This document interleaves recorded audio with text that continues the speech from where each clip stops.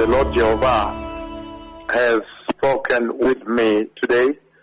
The Lord Jehovah Elohim, the mighty, mighty God of Israel, the blessed one of Israel, has spoken with me today. In the course of this day, in the daytime, he spoke with me today. And in that conversation, I saw the two prophets of the Lord standing before the Lord of all the earth.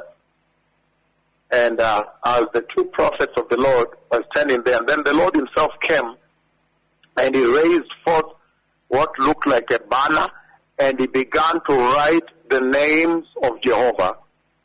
On that banner, he wrote the names of Jehovah in the script of heaven. He used the script of heaven to write his names.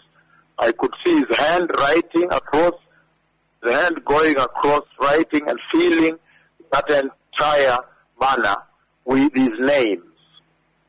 So blessed people, I know that right now we are all gearing, everybody is gearing, the two servants of the Lord are gearing for the grand mega, the super mega historic conference that is coming up at Central Park, Nairobi.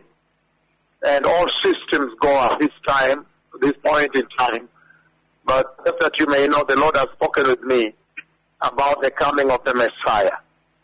And the Lord Almighty came from heaven, God himself.